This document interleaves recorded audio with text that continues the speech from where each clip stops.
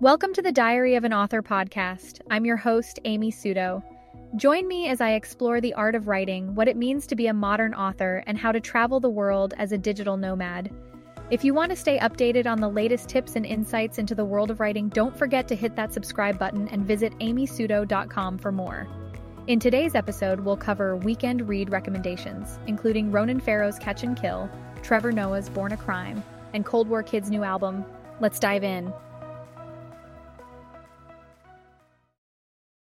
Hello, happy November world. I've been writing my Millennial Underground This Story for NaNoWriMo, and in classic National Novel Writing Month form, I'm behind. I don't have an outline or anything, I'm just writing it every day and seeing what happens. You'll find cameos of singer-songwriters out here as well as mixed media storytelling. It's been super fun to write, and I hope you enjoy my caffeine-addled rough drafts. But a huge part of the writing process is not just output, but input. What are you reading, experiencing, absorbing? I wanted to also capture that and share some of the interesting things I'm checking out in case you want to do the same. So this is my new series, Weekend Read, where I do a roundup of some of my favorite watches, reads, and memes, so you know what to spend your weekend checking out.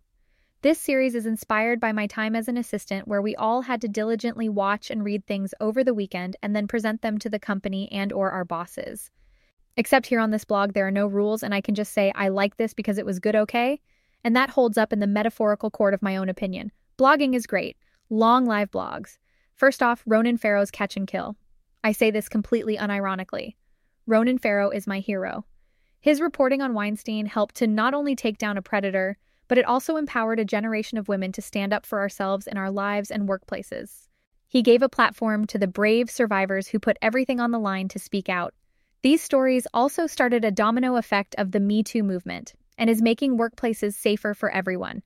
What's bonkers, though, is the incredible uphill battle Farrow went through to get this published. From Black Cube operatives that had been former Mossad, to being followed and his phone being tracked, to getting shut down by NBC because of what was going on within their walls, it's a miracle this story came out at all. It's also a testament to all the reporters who came before Farrow who helped to build the foundation he would draw from when putting this story together. This book reads like a spy thriller, with page-turning twists, but has incredibly poignant moments of heart. A great piece of investigative reporting, and also a look into what it's like to chase that white whale of the story that sets off everything else. A must-read even if you think you knew everything about the Weinstein case. It's also a reminder why we must continue to support women in the workplace. Now I'm going to talk about Trevor Noah's Born a Crime. I know I'm way behind on reading Trevor Noah's autobiography, Born a Crime. Don't at me. Or do, but do it on Twitter, now X, where all reasonable scholarly discourse takes place. As someone who ghostwrites memoirs, I love reading a good memoir. This was on my list for a long time, and I finally got to it, and it really is that good. First, you have to listen to the audiobook narrated by Noah himself. It's really great. His book follows what it was like to grow up in apartheid in South Africa and examines issues like race, class, and family in ways that are deftly funny.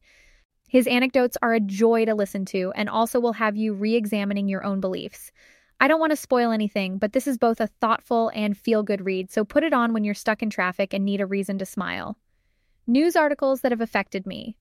There was an article in the LA Times titled, "How Hollywood Boulevard's Superman Ended Up Homeless and Dead in the Valley," is a tough one to read, but it's important. It tackles something I've been talking about with my peers lately. When we come out here, bright-eyed and bushy-tailed with our dreams and our thirst to learn and experience, we never think that failure is an option. We never think that we could lose it all. This story dives into the sad truth of Los Angeles. Christopher Dennis had been the star of a 2007 documentary, Confessions of a Superhero. I just watched it again this week for the first time since it came out and felt the poignancy of the opening line from Dennis. Hollywood is a place where dreams are made and dreams are broken. For every story of a star that is born, there's a story of a star that dies, stamped out by the rising rents, by a string of bad luck, by a lack of support, but not a lack of trying or even sometimes a lack of talent or kindness. One of the ongoing discussions I've been having with friends is this concept of, how do we holistically foster talent in the city in a way that allows everyone to have a fair shot? Is this even possible? How can we make a more humane city? We don't know, but we're asking these questions anyways. Now for my music section. If you don't cry to Cold War Kids' song Beyond the Pale, I don't think we can be friends. Regardless of the way you express emotions, you should check out Cold War Kids' new album, New Age Norms 1. It's the first in a trilogy of albums, which is the only trilogy I will ever stand for here on my blog.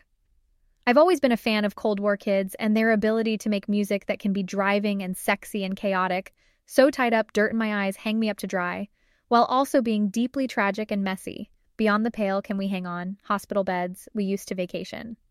My favorite stanza from Beyond the Pale, in the dark, and you're lighting me up with a spark.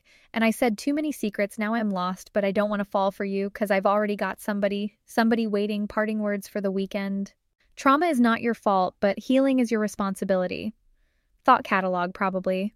But on a more serious note, I've been thinking more about what it means to heal from past trauma or challenges, and how it's our job to tend to our own mental health for the sake of those around us as well as for our own futures. When things are hard, we need to talk about it. To friends, therapists, family, preferably not social media, but you do you. If the way you work through hardship is to string together elaborate memes or make the world's most complex TikTok, go for it and be sure to tag me. I'm lucky I have friends who remind me of this, and consider this blog post your reminder to go and call up someone if you're going through something. If any of my friends are reading this, you know you can call me anytime if you ever need to talk at all, ever. Okay, readers, you're all my friends, but I'm addressing those specifically who have my phone number. Everybody else can use the People's Phone Line, aka Twitter.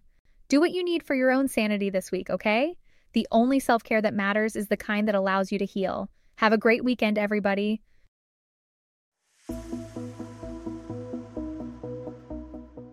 In this episode, we explored Ronan Farrow's Catch and Kill, Trevor Noah's Born a Crime, and Cold War Kids' new album. This podcast is powered by Wondercraft AI, a text-to-speech tool that you can train to speak in your voice to easily generate podcast episodes, voiceovers for blogs, newsletters, YouTube videos, you name it. To get 50% off your Wondercraft AI subscription, go to the link in the show notes or use my code SUTO50 at checkout, and that is SUTO50, or go to the link in the show notes. Thanks for listening, and don't forget to subscribe or visit my website, amysuto.com, for more. And I'll catch you in the next one.